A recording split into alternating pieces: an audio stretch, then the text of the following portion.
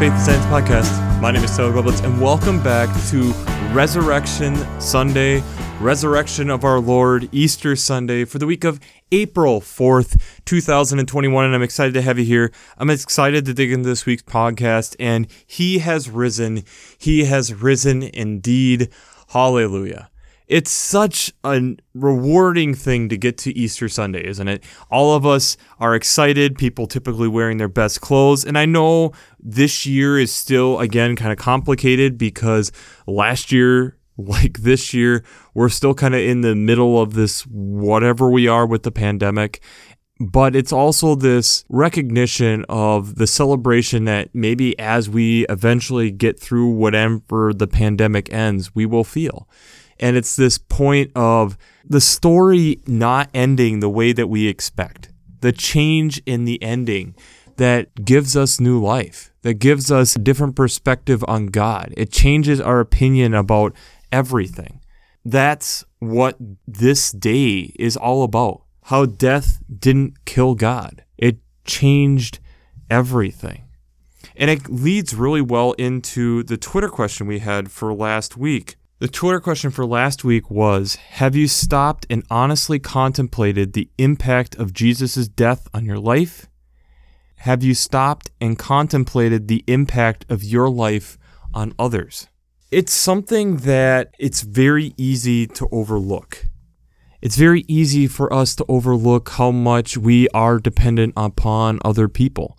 It's very easy for us to overlook, especially as okay, you had Palm Passion Sunday last week, and we rush to Easter and overlook Holy Week, which I know I don't do podcasts about, but I hope last week we kind of covered some of that last week.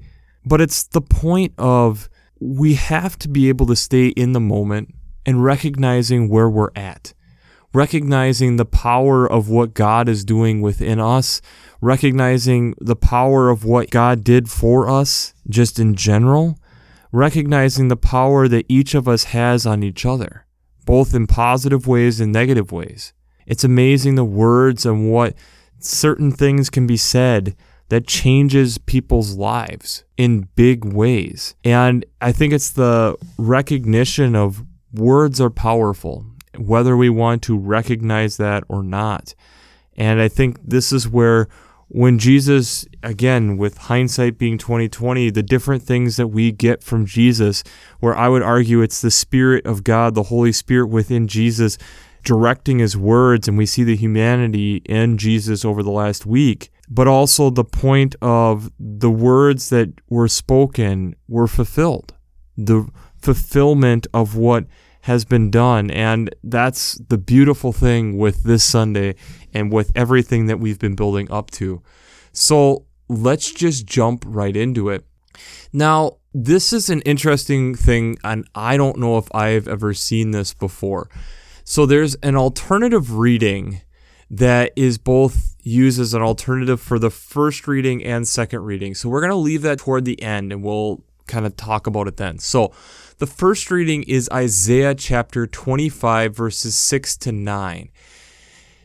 This reading helps us remember how even in hard times, God still does provide, and God's word and what God has stated will happen.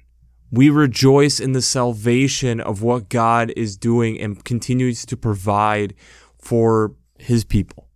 God provides for the people of God, and that's then what moves us forward into the next part. It gives us strength in what we're going through. The psalm this week is Psalm 118, verses 1 to 2 and 14 to 24. And this kind of continues that message that we picked up out of the first reading. So the first two lines are very, very familiar. Oh, give thanks to the Lord, for He is good. His steadfast love endures forever. Let Israel say, His steadfast love endures forever. And that as God has been there, God continues to be this provider who brings us through these different things so that we can have a victory song with the Lord. That the stone that the builders rejected have become the chief cornerstone, coming out of verse 22. That this is recognizing the power of what God is doing, that I shall not die, but I shall live and recount the deeds of the Lord, coming from verse 17. A praise psalm recognizing the power of who God is and the power of what God brings to the table. The second reading is from 1 Corinthians chapter 15, verses 1 to 11. This is really an interesting text because it's Paul recalling and talking about what the resurrection was like in his case and how he is called to proclaim this because he went through this, that death did not destroy Jesus, and that then Jesus appeared to all these, his original disciples, appeared to another 500 plus people, and eventually got to him, and him kind of downplaying it, where I am not this great apostle. I'm unfit to be called an apostle because I persecuted the church, coming from verse 9.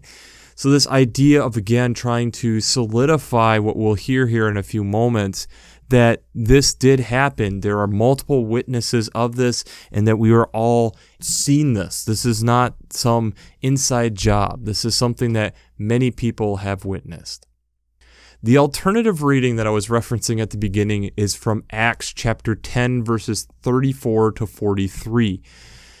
And again, this then is Peter, and remembering that Acts is kind of telling the story of the early church and what is going on. But Peter trying to help people early on in the church remember, it's through all this, what I was able to witness with being able to go and following Jesus' footsteps, and through the death and then the resurrection, that it's the Holy Spirit then stirring within me because of this that I preach what I do. And coming from verse 42 and 43, I think is just really powerful for us to be able to recognize and think about. He commanded us to preach to the people and to testify that he is the one ordained by God as judge of living and the dead. All the prophets testify about him. Let everyone who believes in him receive forgiveness of sins through his name. So this idea of what Peter witnessed, what was all done, was then to, again, solidify what has been stated throughout the scriptures, which again, why we have both Old and New Testament here this week, along with that in that, it's helping us recognize what our calling is now, is to continue to bear fruit and continue to share that message with others. So there are two potential gospel readings this week, especially because we're in the year of Mark, that we have also John's interpretation. So I'll try summarizing both of these here. John's gospel is John chapter 20, verses 1 to 18. So we here have Mary Magdalene has already been to the tomb, seen that the stone in front of the tomb has been removed. She then goes to tells Simon Peter and another disciple. They go running to try to see this. When they're there, they realize that Jesus is gone, and understanding that, kind of overwhelmed by all this. And so they run and go hide because Jesus isn't there. The linens are just kind of rolled up. They're just sitting there, trying to absorb the whole situation. Mary must have followed again, and she's outside the tomb and weeping. And Jesus and two angels appear. Jesus then asks Mary, "Why are you weeping? Whom are you looking for?" And she assumes it's the gardener and says, "Sir, if you carried him away, tell me where you have laid him, and I will take him away." And then Jesus calls out to Mary by name. She responds by teacher. Jesus then gives us this really cool tidbit here coming from verse 17. Do not to touch him because he hasn't fully ascended to the Father yet, but to continue to share this with the other disciples. And so then Mary Magdalene goes to tell the other disciples about what she has seen. The alternative gospel is from Mark chapter 16, verses 1 to 8. This is the short version. If you look at Mark's gospel, there's some additional verses after this, but we'll keep it with the short version this week. Again, it's Mary Magdalene, Mary, the mother of James, and Salome, to come to, again, to anoint the dead body when they arrive, they find that the stone has already been rolled away, and they look, and there is a young man dressed in a white robe sitting on the side, and they're alarmed. And it's an angel, as what we can understand, that says in verse 6, "Do not be alarmed. You are looking for Jesus of Nazareth, who was crucified. He was raised. He is not here. Look, there is the place they laid him." And then gets instructions to go and tell the other disciples. And they fled out of the tomb. In terror and amazement had seized them. And they said nothing to anyone, for they were afraid. So this idea of, again, where we have either they're afraid and they don't tell anybody, or maybe they tell Peter, and then Peter kind of goes through his whole thing. The range of emotion within this story is amazing. Because of the multiple gospels, it just adds to it. And the reason being is that, again, the humanity is in this story. We can understand being overwhelmed and not knowing what to do. And again, I think it's so amazing that here we are, it's the women who are discovering that Jesus is no longer there. Again, another moment where we're seeing the significance of women in Scripture, showing that this is an important moment in Scripture, and also showing that, yet again, he came for all, not just male or female, but for all. And so this idea of, again, the ones who don't get talked about a lot get this recognition of the moment of recognizing that Jesus has been raised. So, I went a little longer this week, but before we jump into how faith and science come together, we have to do our shameless plug for Working Preacher. If you haven't checked out Working Preacher, I'd highly recommend it. Between their Sermon Brainwaves podcasts, their commentaries, their discussions, since I'm not an ordained minister, I use them on a weekly basis to be able to help bring you this podcast week after week. And I would also want to do, again, another shout out to Vanderbilt's lectionary. Again, this is a really good resource if you're just wanting to be able to see all the different lectionaries together. So you either have workingpreacher.org or lectionary.library.vanderbilt.edu. Both of these are great texts.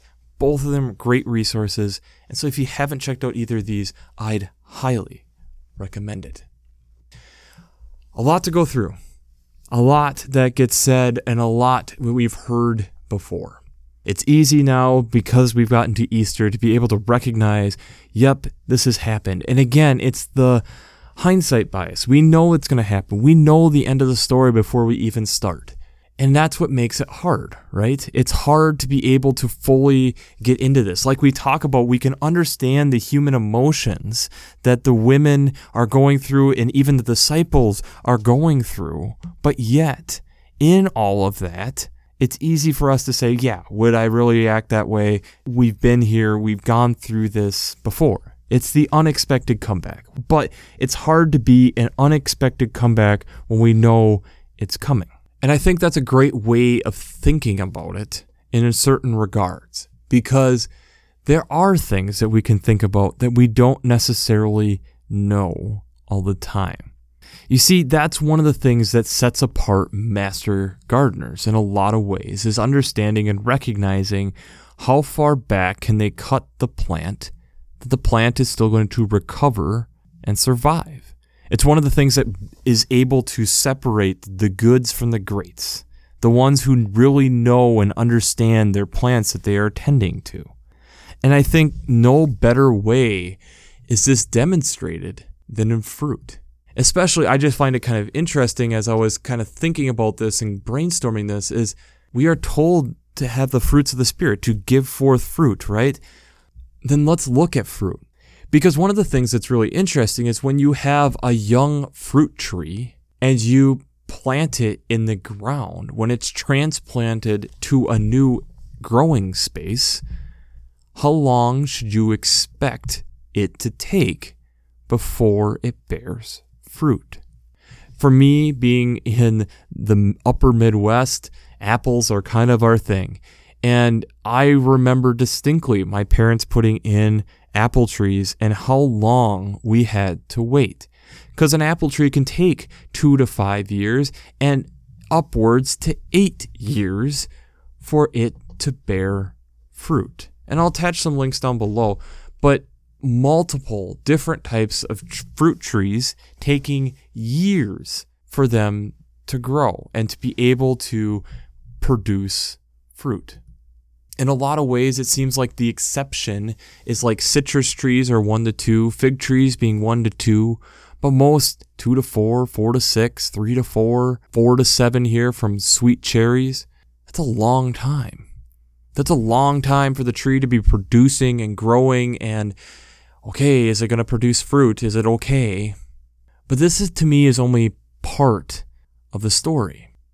Because having grown up and experienced what apple trees do, they're dependent on their blossoms. Because if you look at the bottom of an apple, you'll see some of the old petals there. It's part of the flower is what we're actually eating. It's the fruit around the seeds to be able to provide nutrients when it falls to be able to grow. But it's part of the flower. If there's no flower, there is no fruit. You see, that fruit, in order for it to grow, that flower has to be pollinated for it to be able to produce fruit. So, with where I have grown up, there has been years where we have a lot of wind when the flowers are in bloom. What does that mean? Reduced crop. We've had late frosts as they're blooming. What does that mean? Reduced flowers, reduced crop. And even just the natural cycle of the tree. There are big years and there are small years with the amount of fruit that tree is going to provide. Why do I bring this up with the resurrection? You see, that is the resurrection.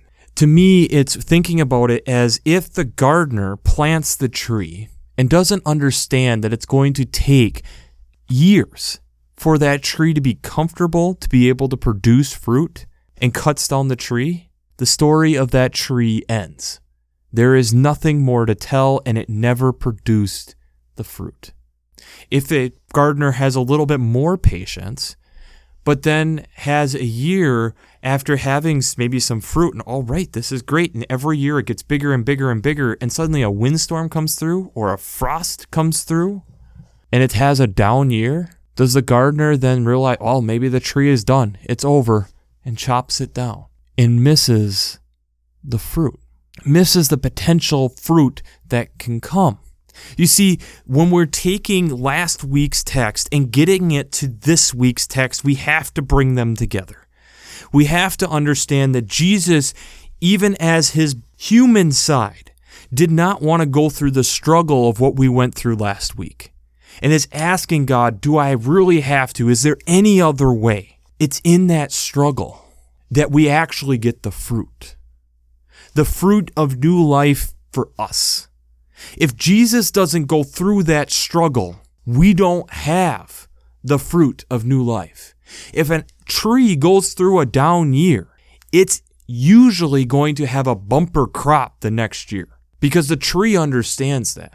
The tree senses that, and okay, we don't have as much fruit, but we're going to save some reserves so that next year we're going all in. We're going all in. How often it is for us that we are too quick to give up. And it's amazing in this with Easter, we're just too quick to fast forward to the resurrection. We don't want to talk about the struggle of what we went through last week to get to this week. We don't want to spend the time looking at and feeling the grit, the angst of last week to get to this week. But you see, we have to go through that to get the fruit. The tree has to go through this process of reestablishing its root system, getting adjusted to where it's at, being able to build up the tree to bear fruit after being transplanted. The disciples, when Jesus hung on the tree, assumed that was the end. Because for them and in their lifetime, the only person that didn't go through that was Ezekiel and gets brought up in a chariot of fire. We have one recollection of that up to this point. that's solid, that the people are going to know. Very few. When you die, you die. And the significance of this also is that in this, it's on the third day. Traditional Jewish burial services were 3 days long. And that's why if you want to look at the Lazarus, how Jesus comes on the fourth day and raises him up, this is the day when the spirit within them is ascending to God. And again, this is when Jesus then, as we hear in the John text, don't touch me, Mary, because I haven't fully ascended yet. How quick, how easy it is for us to give up, to fast forward, to get to the easy. Especially in the society that we're in, we like things easy, convenient. But it's also realizing some of the best things in life take time. Understanding that the struggle is part of life. Understanding the struggle helps build the character of that. Us understanding that the transplant of a plant to be able to grow an eventual fruit is a stressful, hard situation. There is struggle there. It has to establish root systems. It has to adjust to where it is, the amount of light that it's getting, and there's really nothing it can do outside of just it needs to grow. It needs to grow. It needs to establish. It's going to take some time. And then when it does, the fruit that it bears is something that's desired. The struggle of what Jesus did for us took time, and it was worth it in the end. We have to understand that the struggle in life is sometimes essential for us to be able to bear the fruit of what God is wanting us to bear. To feel and see and be able to be the vessel that God is wanting us to be, we have to be willing and able to go through the struggle. We see it in fruit trees. We see it in plants. Why can't we understand that with ourselves? There's going to be times and places where we have to struggle through, and that includes our faith. And how often we will be like the disciples, figuring that this is the end, and then overwhelmed with emotion when it isn't. Overwhelmed to the point where we don't understand, how do I deal with this now? Do I go and tell other disciples, what did I just see? Did I see a ghost? Am I hallucinating? I'm scared. I'm confused. I'm overwhelmed. I'm excited at the potential of what I saw. It's like that first time that the gardener goes out and realizes that the tree is showing signs of having fruit. And realizing that probably the first year is not going to be the best fruit that it's going to get, but it's a start of something new. Something that's going to change the tree's history, the tree's life, the gardener's life. That now there's something else there. There's more potential there. It's what God does for us, giving us new life, new potential. How often we are quick to try to overlook the struggle, how quick we're trying to move beyond the struggle. How often, even in our movies, right? We hear, it's establishing what's going on, and then it's, the struggle, the quick development of something. This montage of the workout program or whatever. We don't like dealing with the struggle, but yet the struggle produces the fruit, and we can't rush the struggle. Even Jesus couldn't rush the struggle. The mocking, and how much, if he's the Son of Man, let him just save himself. How much that would have just been hard for Jesus to not just sit there and say, okay, bang, I've done it, now what? Instead, sits there and deals with the struggle. It's amazing when you really think about it. We see this in life around us, and I think it's the realization, especially this Easter, as we are struggling with over a year-long global pandemic, that growth comes after the struggle, and you can't rush the struggle. The struggle produces the fruit later on. If you rush the struggle, there is no fruit to bear. So my Twitter question for you this week is, how are you not going to rush the struggle? How are you not going to rush the struggle? How are we going to live in the struggle? Because it's something I know within our own lives, in probably our work, in our marriage, in just day-to-day life, we don't like the struggle. We just want to get to the end. And sometimes we have to realize that the struggle is part of the journey and is part of the amazing story. If Jesus had just hopped down off the cross immediately, is this story as amazing? Is this as much of a comeback that we all are wanting and desiring? Is this the story that we're really looking for? The story, to some extent, is built in the struggle. The fruit of what Christ did for us came out of the struggle. And that's why we have Paul witnessing to it. That's why we have Peter witnessing to it. That's why we have the psalmist reminding us that God's steadfast love endures forever, and that we give praise to when we have gotten through the struggle. Reminding us that even in the Old Testament reading this week, out of Isaiah, that as we get through the struggle, that's when we realize the feast of what God has provided for us. The struggle produces the fruit. And so sometimes as we are in struggles within our lives, realizing that we have to wrestle with the struggle because fruit comes after. And I don't want to pick that fruit prematurely or give up and not get fruit at all. So, we'll wrap this up as we always do. I pray God blesses you through your faith and amazes you through science.